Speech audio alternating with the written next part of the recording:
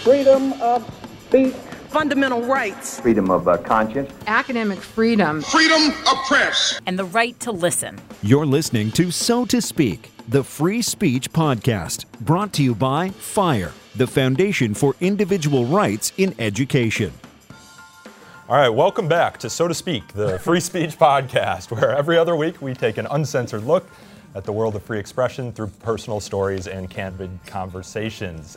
This is also a fireside chat for those of our listeners who've never checked out our YouTube channel. We've got a sometimes weekly YouTube video that we put together about latest FIRE happenings. So this will also be found there in video format if you're interested in checking that out. But I'm here today joined by three of my very distinguished colleagues, also happen to be three of the longest serving colleagues at FIRE. Which I think I said, it's amazing since I'm 25 that I'm one of the longest serving colleagues. I mean, how did that happen? We're missing Robert Shibley, our executive director. He's coming up to FIRE's Philadelphia headquarters from Raleigh, Durham, and I guess the weather has grounded him in Durham. He's encountering Philly airport greatness. Yeah, it's no good. So he's unfortunately not going to get to hang out with us today, but we do have... We can make fun of him in his absence. I think that's probably the FIRE way. Good idea. We do have the head honcho, Greg Lukianoff, the president and CEO of the Foundation for Individual Rights in Education. Up, down, up from our Washington, D.C. office. Will Creeley, you'll all be very familiar with Will. He's our senior vice president. I want to point out, I don't want to conflate longest serving with distinguished, right? Longest serving, I think, is true. Distinguished, we can yeah. Well, we are wearing suits and ties today because it is our staff retreat. If you hear people in the background, that's why it's very rowdy here today. Oh, Greg's not wearing a tie. Fireside Chat viewers, the regulars will be disappointed that I'm not wearing that one gray shirt that I always seem to wear when we're filming, but today I classed it up. So. My husband, with guys, it's easy because you get the suit dress code. With women, my husband laughed this morning when I explained that I had to wear something suit compatible, which means it would not look out of place standing next to guys in suits. Right. Oh, and Sam, you were on one of our last podcasts with Professor Keith Whittington, also a regular on Fireside Chats. You are our Vice President of Policy Research. Yep. So I wanted to do this because it's the end of the school year. It's a time for reflection. It's also Throwback Thursday. Yeah. And I wanted to look back not on the 2017 school year, 2017-2018 school year, but back on FIRE history at large. We're coming up on our 20th anniversary, I believe, next year. And I wanted to talk with you all, who I think between the three of you probably have 4,000 years. 4,000 years of experience doing this work, and get your sense of what your most memorable cases have been here at FIRE. I was almost going to use the word favorite, but talking about favorite cases when you're in the civil liberties space isn't the right adjective to use. Sometimes favorite and most horrifying get confused. Yeah. And I was thinking actually about some of my most memorable cases in the past, and some of them were private cases. A lot of our viewers and listeners probably aren't aware that, I don't know, what is it? They don't know the half of it. It's like you guys don't know what happens to things. We end things before you even hear about them. Well, this is our second take doing this, actually, because the first one we had some technical difficulties. Apparently with Audition, if you unplug the headphones, you lose the audio, and it stops recording. But this is our second take doing that. And the first take, it just so happened that day we won 2 private victories before noon. We did. And you rack them up. You guys don't know. Yeah, and they don't know. And some of my most memorable cases were those private victories that only us and the people we help at FIRE know about. You're not going to hear about any of those here today. But Greg, let's start with you. I mean, you joined FIRE in 2001. Yep. What was your first case that you worked on? Oh boy. Okay, so I've told this story a lot, but I came out. Had a happy life out in San Francisco. I'd graduated from law school the year before, and I came out to find an apartment on September 11th, 2001, and I arrived at the Philadelphia airport at 9:10 a.m. on September 11th. And, I just thought the Philly airport was kind of quiet and not very busy. And then I'm getting in the getting in the van to go to the hotel, and I find out the attacks have happened. And so I got stuck in Philadelphia for a whole week. I couldn't go home because they stopped air traffic, which people don't even remember in a lot of cases. There was no air traffic for many days after the attacks. And so almost all of my first cases were in some way related to 9/11. 9/11. So the very first letter I ever wrote was for the not particularly sensitive professor at University of New Mexico who joked on 9/11 that anyone who can blow up the Pentagon has my vote. Now, he apologized to high heaven for that, but he wasn't willing to work with us to make sure that he didn't lose his job over it. And I had a long heart-to-heart with him on the phone, saying listen, they're gonna figure out a way to get rid of you after this. If you gotta fight, you're much safer out in public. And early in my career, I got something that people rarely get. Is I had an article. He wrote an article that following summer saying, I should have listened to fire. I'm out of a job. They did figure out a way to get rid of me.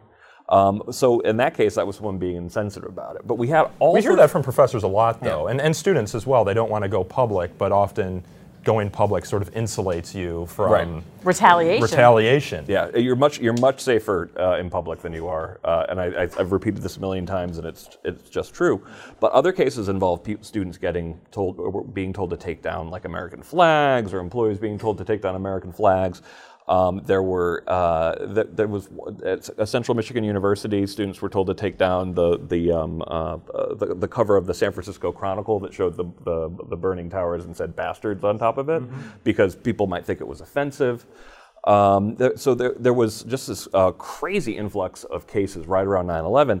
And even though I was a First Amendment person, and that's what I went to law school to specialize in, I worked at the ACLU, when tempers are that hot and everybody's that upset, and understandably so, when your first cases are ones where people, are calling you either anti-American or pro-terrorist or whatever, it was in some ways a difficult sort of training to come into it. But well, let me ask you this question. So tempers are kind of hot on campus right now. Sure. The free speech debate, for better or for worse, I'd argue for worse, is become embroiled in the culture wars. Do you think tempers were hotter after 9/11 on campus for the free speech debate, or do you think they're worse now? For the immediate aftermath of it, I don't think you could get much more intense than the immediate aftermath, but I think it mellowed fairly quickly. It was a couple of months of really intense cases, and then it was just you and two other staffers at that point. It was a tiny organization at the time. I was the only lawyer on staff up until Robert being added, which could in be 2003. So 2 years, which could be kind of frustrating sometimes. But I have a little bit of a contrarian point of view, though, on what actually happened on 9/11 with regards to professors' attitudes about academic freedom. I think it was a moment that kind of reminded a lot of people on campus that censorship will not always be on their side. Yeah. And I think it actually improved, for at least a short period of time, professors and students understanding that, wait a second, I can be the one that they're calling for their head. Yeah. And I think we've gotten so far away from a reminder like that. There's a whole generation, I think, of students and faculty who oftentimes just assume that they'll always be they'll always be on the side of the angels and never the actual the censored ones. Yeah, that's an interesting point. I think about Ari Fleischer, former press secretary, saying something in the months following the attacks, like Americans need to watch what they say.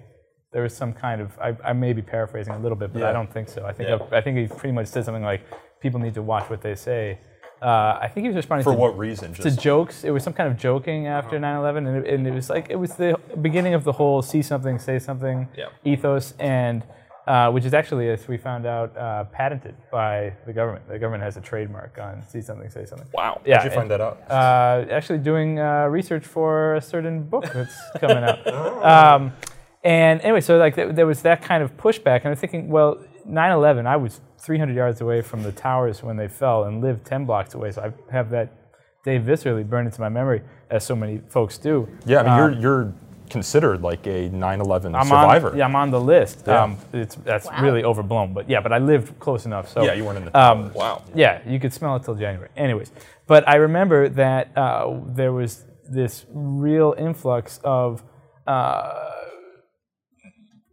I don't want to say nationalistic fervor, but immediate rally around the flag feeling from folks that teetered on the kind of anti-civil liberties push that folks saw post Pearl Harbor. When at wartime, particularly when the fight is taken to our shores, people say, you know what, internment. You know what, watch what you say. Some things are out of bounds, and for you to get that experience working for fire right away. I've been sitting on this bad joke for about 45 seconds, trial by fire. I'm going to leave it right there. But you know what I mean? That must have been a hell of a thing. It was pretty intense. It's an interesting point because, now we deal a lot with calls for bans on hate speech on campus. And one of the things that I often say about that is, it's people in power who are going to define what hate speech is. Right. And how do you think the current administration, for example, Right. would define hate speech? How would you feel if anything deemed unpatriotic were deemed hate speech? And it sounds like what you're saying is that after 9/11, people actually did get a taste of what it might be like if suddenly unpatriotic speech were banned. Right. Sam, when did you join FIRE? I joined in May of 2005, so it's my lucky 13th anniversary of FIRE this month. Congratulations. Thank you. What was your first case that you remember working on? So, I mean, a lot of my work is on campus speech codes and continues to be on campus speech codes. So although I started in May 2005, I didn't actually write a letter to a university about a case of censorship until I think 2006 or 2007. And that was one of our first social media cases, which has also, I mean, the rise of social media has brought about a huge shift in our work. What was it, a MySpace case? Because nowadays, it was not a MySpace case. It was Facebook, but it was back when you had to have a .edu address to get a Facebook account. And it was an offensive Halloween party invitation posted on Facebook by a student at Johns Hopkins. Yeah. And Hopkins absolutely threw the book at this kid. I mean, they suspended him. They sentenced him to sensitivity training. They, community service, all of this stuff. And he was a freshman, right? If I remember correctly. No, so he was a junior, but he he started was a when he was student. 15, right? He started when he was 15, that's what I'm right? So thinking of, right. basically, Hopkins had accepted this kid, this sort of prodigy, and then essentially punished him egregiously for being immature. Right. And we wrote to the university. This was another instance where the student himself did not want to fight that hard, so we were a bit limited in what we could do, and ultimately his punishment was reduced. What but exactly not- did he say or do? It was a Halloween in the Hood.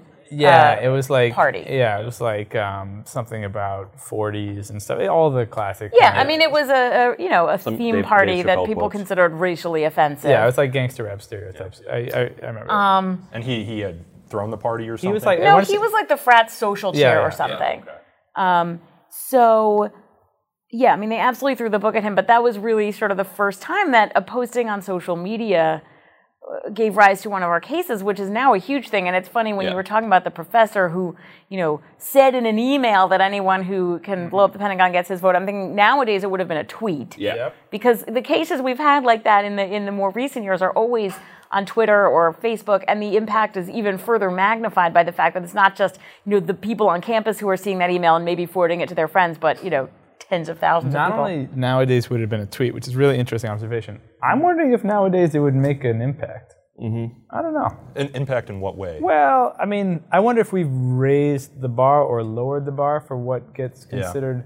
I don't know. I mean, offensive. Randa Gerard, I feel like it's on par with. But so all I want for Christmas is white genocide, right? That's Chickarella Maher. Yeah. Yeah, I guess. I mean, I guess maybe anybody who blows up the Pentagon's got my vote. Maybe Right maybe after I'm 9/11, Right I think. after. Okay, fair enough. I think it would still Oh, draw I attention. think it would be. I think we've lowered the bar, particularly when there's a partisan group that can say, "I'm really mad about this." I'll take to my Twitter account afterwards. We'll What an experiment for us. This out over Twitter. Oh, but I realized something. We had a case at Orange Coast College last year that involved a professor being recorded for doing sort of an anti-Trump, calling him a terrorist in class, and a student had recorded it and published it or published quotes from it. And the thing that I only recently remembered was one of the early cases for FIRE was a professor at Orange Coast College named Professor Hurlson, who was accused by students of pointing at Muslim students in class and saying, "You flew the planes into the World Trade Center." And fortunately, someone had recorded the class, so we actually found out that what he was saying was nothing like that. It was him saying, taking responsibility for condemning acts of violence that are done in the name of your faith, and it was completely measured and not singling anybody out. And that's ultimately how he went from being suspended immediately with no due process to being eventually reinstated. But it was amazing to see that the roles completely reversed. And in this case, the student was getting in trouble for a rule that I'm willing to bet they probably passed in the wake of the Hurlson case, saying that you can't record professors. If we're taking a trip down a FIRE memory lane, I have to point out that Orange Coast College also gave rise to one of my favorite PR headlines ever is a from the college in early days California, of I'm FIRE. assuming? Yes, And, after a case there, it may have been that one, the president of the college left, and the PR headline was, the bell tolls for, Orange Coast College president, not the Liberty Bell. And I would like to make an on-camera plea to Nico, our communications director, to bring back the colorful PR headlines. We do that sometimes. Not so much in PRs, but in blog posts. We have used it in blog posts. Yep. Yeah. It is a classic. Will, when did you start at Fire? You were an intern first, like I was. Yeah. Best legal intern I ever had. Hey, thank you very much. Thank you very much. We've had some damn good ones. We got a couple good ones right now. Yeah. And thanks to all the former legal. around here. Yeah, we have got a bunch of former legal interns on staff now. Azar, Mary, Laura. I was a during the year intern because I did my pro bono hours at Penn. There you go. Yeah. Oh, that's right. Yeah. We should get a class photo sometime. My first case at Fire. I think the first was 2007. Oh yes, 2005. Summer of 2005. I was interning for Greg. Well, actually, you know what? It was summer 2004. Oh yeah. Interning for you. Wow. Yeah. Okay. And then the next summer, I spent a summer at the FCC, Federal Communications Commission, which was fascinating, but also impressed upon me that what I really liked about Fire was I was working directly with folks. FCC was really interesting as a window into how the government works. Who was the chairman? Boy, I don't remember who the chairman was. I worked for a commissioner named Copps, Michael Copps, and it was really an education. But Fire, what I liked about Fire and what I like about civil liberties work in general, but particularly the work we do, is that you can make an impact on somebody's life. Yeah. Very, very quickly, efficiently, and in a way that lasts, right? I mean, and that brings me to the case I want to talk about, is the case of Hayden Barnes. Oh, sure, yeah. 2007. So I'd been at Fire for a full calendar year. Then I joined in the fall of 2006. And I remember Hayden's case came in.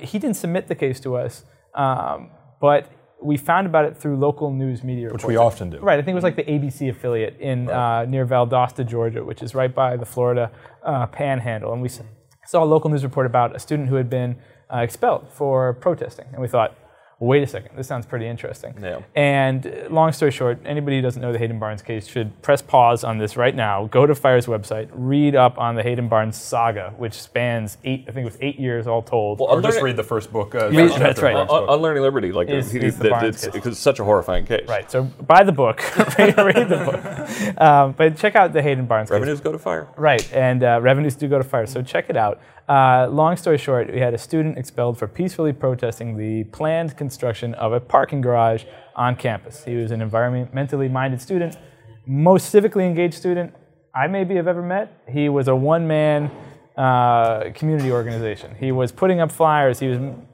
phone banking. He was writing letters to the editor, and he earned. When he was not an EMT. Right, when he was not a decorated EMT, he earned the ire of the university president, who told him in a private conversation that the parking garage was to be part of his legacy, and told him to knock it off, like quit with all the protesting, kid. Hour and a half meeting. Yeah, yelling at him. And Hayden posted on his Facebook page a homemade collage that he had put together. I think it looks like it's slapped together in like MS Paint. Yeah. And he put it up, and it was something about the Zakari, which is the president's last name, Memorial Garage.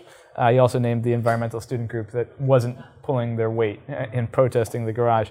And for this, he was given, 48 hours to leave campus, had a note snuck under his door, declared a clear and present danger to campus. Clear and present danger. And he was expelled. Yep. And holy smokes, I mean, that did not, it didn't get any clearer from me as a clarion call for the work that we do at Fire, and the importance of the work that we do than this case. I mean, that was all of it. Well, it was funny, like the first discussions of it, because it was one of those cases that made us also aware of how easy it is to miss one of these things. Right. But it was a tiny little affiliate station. Yeah. We got one story about it. It actually had been going on since the previous spring, and of course, when we get a case that looks that cut and dry, our response as good lawyers is to go, well, maybe there's something we don't know about this, or maybe this is BS, or maybe he killed somebody or something. Yeah, yeah. And the more we looked into it, the more we're like, this is nuts. This is really nuts. Is so clear cut. There's such a crazy abuse. Yeah. What I love about Hayden's story too is that he went on to become a lawyer, which if I'm changed his life. Yeah. Right. If I'm not mistaken, is directly attributable to his experiences. Oh yeah. I think he said as much. Hi Hayden, if you're watching. He follows everything Fire does. I see him on Twitter. Yeah, no, that was for me the moment where I thought, okay, I picked the right career. This is good. And can't mention this story without saying thank you to Bob Korn-Revere and the folks at Davis Wright Tremaine. This was kind of our initial work with them, that Greg had met Bob and was describing the case to him, and Bob was enraged, as I recall. Well, Bob was also, he was like, seriously? Yeah. And we met at Union Station sometime in late 2007. That was the first time I ever met Bob. And, he was like, yes, I'd absolutely love to litigate this. Not knowing that it would, even though it was such a clear-cut case, it took years and years. What was it, 9 years? 2 trips up to the 11th Circuit. I think it was 8 years all told. Happy ending. Spoiler alert, Hayden wins. Yeah. And that's the case that kind of sparked the relationship between Fire and Bob Corn Revere, Ronnie London, Lisa Zuckerman at Davis Wright Tremaine, and they've gone on to rack up, at last count, I want to say it's 9 victories in our Stand Up for Speech litigation project. So, that was a big one. I was listening to Bob Corn Revere speak at one of our annual summer conferences, Fire Student Network conference. He was telling me about, just how impressed he was with Hayden as a plaintiff in the case. Hayden, I guess, according to Bob, had a fear of flying, but he also wanted to be at all of his hearings. And he wanted to travel the country, I guess, and be involved in the case. And so what he did is he enrolled in one of these airline programs for people who are afraid of flying, where they slowly acclimate you to airline flying through like exposure therapy, more or less. You'll do a 30-minute flight, a 45-minute, hour-and-a-half flight, and that's how he sort of got comfortable flying. Because I don't know if he was still in Georgia during all of the litigation. He's moved around a couple of times. But he was committed. He's an incredibly impressive person, and I remember just being struck by what he had already accomplished at age 18 or whenever it was when we had come in to contact with him. Yeah, just an extraordinary case. Well, I mean, one of the things that I always find so amazing about that case is that there are arguments that we never want to tell university general counsels, but that automatically put you get the sympathy of everybody around you. So one of them is to say that I felt in fear of being killed by this guy, and basically, like what the president and what the administration was trying to get us to believe was that this guy was a clear and present danger. Basically, like he was going to go killing people, but they couldn't have picked a worse person to try to put this on, because Buddhist, Shambhala Buddhist, we mentioned before, decorated EMT, believer in nonviolence. He's on record for all this kind of stuff. It's like, you're not really going to. And also, I always point this part out. They try to make this argument with a straight face, but they also slip the note under his door. And if you think someone is an actual physical danger, exactly. Yeah, and you're not giving him 48 hours to leave campus. Listen, you crazy murderer. Yeah, let's take some time, and then take a couple days, and please, So speaking of kicking students out of their dorm room, Robert Robert Shibley, who unfortunately can't be with us today because of a delayed flight, really wanted me to talk about the Tim Garneau University of New Hampshire case. Tim Garneau, I believe he was a freshman in the dorms. He got really fed up with people taking the elevator to the first floor. Yes, he did. I live on a 35-floor building. I get fed up with people. Hey, remember we had in the office the Fire was in before this one. Yeah. They put in some sort of like school medical technician program or something on the first floor of the building. Yes, they and did. For some fire code reason, the stairs were not open. So those students all had to take the elevator to the first floor. And I understood every ounce of Tim Garneau's frustration as, I think he was on like the 7th floor, and he was mad that people weren't just taking the elevator up one floor. They were taking it down one floor, and he really got obsessed with like, why can't you just take the stairs on this? Well, he got so upset that he decided he was going to put up a flyer. This is 2004, and I've got a little prop here, which Robert encouraged me to print out, which is his flyer. And it says 9 out of 10 freshman girls gain 10 to 15 pounds. Kind of insensitive, but he says, but there is something you can do about it. If you live below the 6th floor, take the stairs. And I think you said he lived on the 7th floor. Convenient. He said in the flyer, not only will you feel better about yourself, but you will also be saving us time and won't be sore on the eyes. Again, sore on the eyes. It's so 19. I always think it's so totally 1950s. It's like 1957. And then so there's some clip art here. But for this, he was kicked out of the dorm. In 1980s workout wear. Okay, he wasn't just kicked out of the dorm. He got 2 years probation. He was sentenced to mandatory psychological counseling, which is always one of the punishments that I'm like, that's insane to do that. That he was kicked out of the dorm, had to live out of his car. And I've got actually a picture of Tim next to his car. I think it's like a 94 Civic or something. That's not a good sleeping car. He was given something like 12 books to read. He had to write like an apology essay. They really threw the book at this kid. And so and this is University of New Hampshire. This is a school bound by the First Amendment. Which I feel compelled to note has since reformed its ways and is actually now our most recent green light school. So thank you, University of New Hampshire. Which for new listeners means they have no policies that on their face infringe upon First Amendment protections. Yep. But and so we were writing letters being like, this is not a close case. I mean, Nazis have First Amendment rights. People who are insensitive about the freshman 15 have First Amendment rights. But the University of New Hampshire would not back down. And the thing that really won this case was that we sent out the press release to a bunch of outlets, including The Daily Show, the then not exactly new Daily Show, but like when Jon Stewart was still on it. And University of New Hampshire got a call from The Daily Show, and the next day the university was like, "Oh, never mind." Wow. So what a difference they could make when they actually called people. It was one of the big lessons in how media can actually. Yeah, we work in the court of public opinion. Yep. We try and work with the carrot approach by working on a lot of these cases privately. Say, this is what we believe happened here. This is why it's wrong. Do the right thing. Yeah. If that doesn't happen, we escalate it to the court of public opinion. Yeah. It has been funny since then, though, because like I think of this as an extremely clear-cut case. But there was someone who read my book on learning liberty, and she came back like, I really liked the case, but I was really uncomfortable with the University of New Hampshire one because it was fat shaming. And I'm like, it's nowhere near the line of unprotected speech, though. Right. So it's interesting how kind of like norms have shifted to some degree. Whereas back in, I think it was actually 2003, where people thought this was just it's 2003 or 2004. I don't remember exactly. Crazy case. One thing, I mean, maybe this would be interesting to talk about for a second. One thing, everybody, I tell folks we hire, at some point you're going to defend speech that you don't like. Oh yeah. Right? So And you're in your second degree black belt. That's right. That's how it's. I mean, boy, you might even do it 3 or 4 times in a day. I mean, IRDP meetings where we do the daily case intake, you could get hit with five like jaw-droppingly insensitive things in the morning.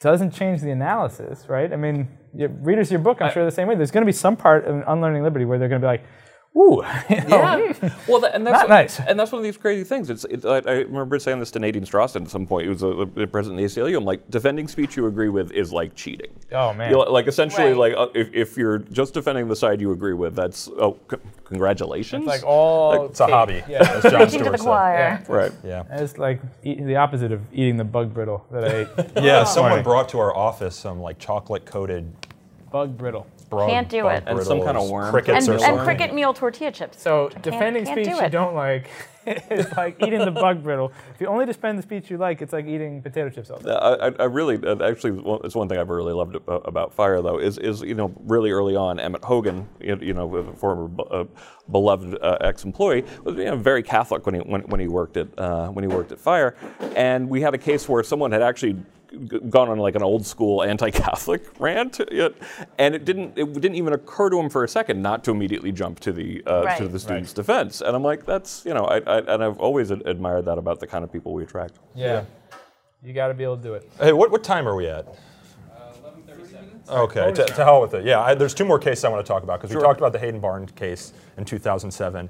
When you think of banner years for FIRE, you think of 2014, the disinvitation pushes, you think of all the student protests that were happening in 2015, and then you think about 2007, because you had the Hayden Barnes case, you had the Keith John Sampson case at IUPUI. San Francisco State. San Francisco State And University. John had just happened or is about to happen? Henley. Was that the Brandeis case? Brandeis and was then the you same had year. Delaware. And you had University of Delaware. Yeah. So and the funny thing about 2007 was That'll that go over all of our listeners' heads, but we'll dive into some of them. We can provide links to all these. These are a lot of the craziest cases I've seen certainly in my career. All happened in the same year. Yeah. And of course, the summer before all this happened, I'm like, you know what? I think things are getting better on campus, which I've learned to never say again because it means that things are just about to get a lot worse. So the University of Delaware case was another one of the early cases I worked on, and that was one where the residence halls had this curriculum, this mandatory curriculum for students in the residence halls that literally they referred to as a treatment for incorrect attitudes and beliefs. And the goal was really to reshape students' entire way of thinking on, issues of conscience. How did they do that, for example? They had these really intrusive one-on-ones with students where they would ask them, when did you first come to know about your sexuality? And they would write up these one-on-ones, and students were reported as having the worst one-on-ones when they said things like, none of your damn business. Yeah, and that's a real example. And it's a male RA and a first-year student, doing their one-on-one and, being asked these creepy questions that are mandatory for the RA to ask. And she literally responded, none of your damn business, and she got written up for it, which is just crazy. But they also had to do things in front of other people, right? Yeah, they had group exercises. The thing that troubles me about that case to this day, and I think that, there was a situation at the University of Northern Colorado a couple years ago with a bias incident reporting system where a media outlet did a FOIA request, Freedom of Information Act, and got all this information about how the system was actually being implemented. And in this case, there was someone who, remained anonymous throughout, but who supplied us with all of the training materials for the University of Delaware program. I suspect that other schools still have things like it. Yeah. Well, that's an interesting story, how we learned about Delaware, right? Because the RAs or whoever was in charge of the program distributed the materials, but then the materials had to be given back to them. But this professor... That was the first thing that we got, was like, oh, something's wrong here if you don't want people holding on to your training. And we know that the director of ResLife at the time was speaking, they were touting this around the country as a model. So, it's amazing that, to some degree, we are limited by what we know and what we have access to. And so it's so important that people, we need whistleblowers on the inside. We need people bringing these things to our attention. And, we defeated that program. We did. We defeated that program soundly. And some folks are still mad about it. And I guess they're lighting candles in memory of the program. The other thing we still need are students who have some idea of their rights and the rights of their peers, so that when something terrible happens, they know to come to us. I still think that we must be seeing, maybe it's more now, but I would put it at only like 40, 50% tops of what actually happens out there. Oh, sure. I go to campus and I ask people, have you heard of FIRE before? I'll get maybe a third of the class that raises their hands. Right, and there are undoubtedly all kinds of abuses. I think if folks are going to college for the first time, anyone's gone to college in their families, right? And they'll have something happen to them, and they'll think, I can shut up and just take it and get my degree, or I can make a big deal out of it. And they'll take the former every time because the incentives are such that it's hard to stand up against your school. We've seen that again and again. I always try to remind students that the First Amendment and free speech requires some bravery, right? First of all, if you got an unpopular idea, people are going to yell at you about it. That's part of the, the cost of civic participation. It's part of the strong student model. Exactly. And then, but the other thing is knowing when your rights are violated in the first place, right? Knowing that you have these rights and that they can be vindicated if you're willing to be brave. That is, I think, the work that we have to do in the next 10 years. The other case in 2007 that sticks out to me, and we talk about it quite often, is the Keith John Sampson case. He's a non-traditional student working his way through college, and he was working, I think, as a janitor or something, and he was reading a book during his lunch break called Notre Dame versus the Klan. It was about how Notre Dame defeated the Klan in the 1920s. It had some burning crosses superimposed upon Notre Dame's campus. Some students saw the burning crosses, got offended, reported him to at some office, and he was found guilty of racial harassment without so much as a hearing. And the only way we were able to get that turned around was through publishing an op-ed in the Wall Street Journal. Well, there was a couple stages on that. Now, first of all, I wasn't there. This was 2007 again. Yeah, well, when we heard about this case, it was definitely another one where, seriously, this was all that happened? He was reading a book, and first of all, the books are available in the library at IUPUI. It's a overwhelmingly anti-Klan book. It's celebrating the defeat of the Klan. And as I always point out, the fact that it's an anti-Klan book doesn't make it any more or less protected. It does, however, make being punished for it more ironic. And in this case, books that could be found in the library, of the university. So both the local ACLU and FIRE got involved in this. The university backed down. But then when someone from the Wall Street Journal wrote a column about it the following summer, they tried to come out again and say we didn't really do anything wrong and all this kind of stuff, and then they had to back down again. So it had these two stages, and we partially refer to it a lot just because it's one of the fastest, most easily explained FIRE stories, because it really just is someone got in trouble because an administrator literally judged a book by its cover. Do you remember Keith sending us things like letters to the editor he had written in the previous 10 years that were anti-racist to prove that he wasn't a racist to us? Remember that? It was heartbreaking. He's such a nice guy. He spoke at one of our summer conferences. Right, and he was upset about being punished here, but he's also upset that folks would get the wrong idea about who he was. Right? I remember, and he wore, as I recall, like a yin-yang medallion around his neck, and he was showing us these old letters to the editor, be like, guys, this isn't me. And we were like, oh man, we got to win for you, pal. Yeah. I would like to point out two things about this case. One, it is still in 2018 exceedingly common, in fact, perhaps more common even than it was in 2007, for students to be able to be expelled or suspended for harassment and other serious allegations of misconduct without a hearing. Yeah. Still a huge problem. Yeah.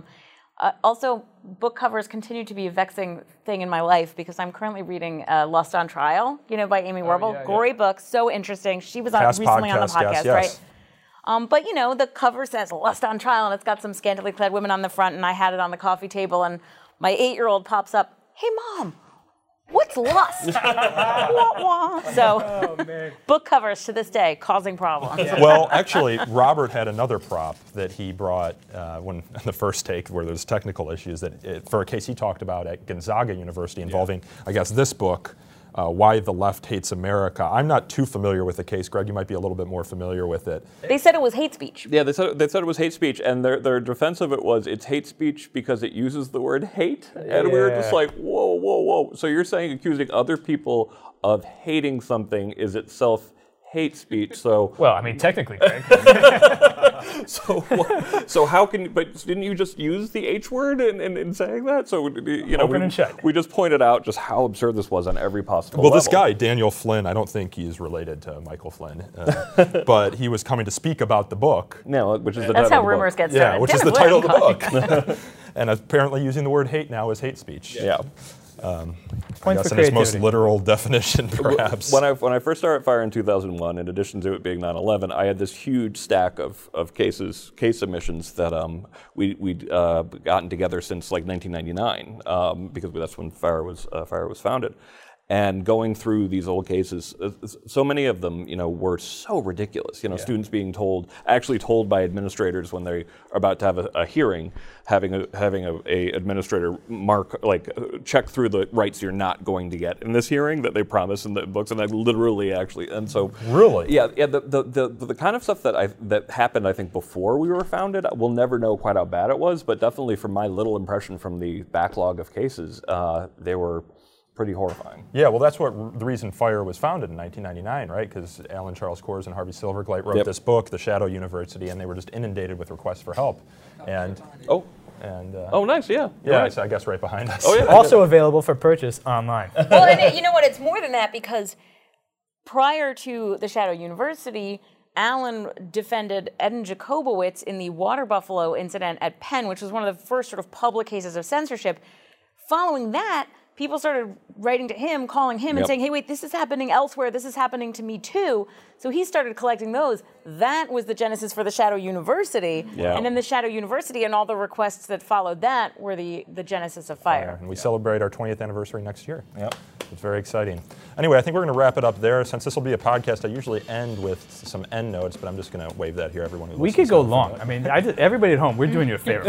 We could talk for another 2-3 hours. Totally. Yeah. But I think we have a staff lunch for the staff retreat. So I just want to thank you guys again for participating in this, and thanking Aaron and Chris again for recording and filming it. And you can find, if you're listening to this in podcast form, you can find the video on YouTube at youtube.com/thefired.org. Yeah. Cheers. Thank you. Thank you. Thanks, guys.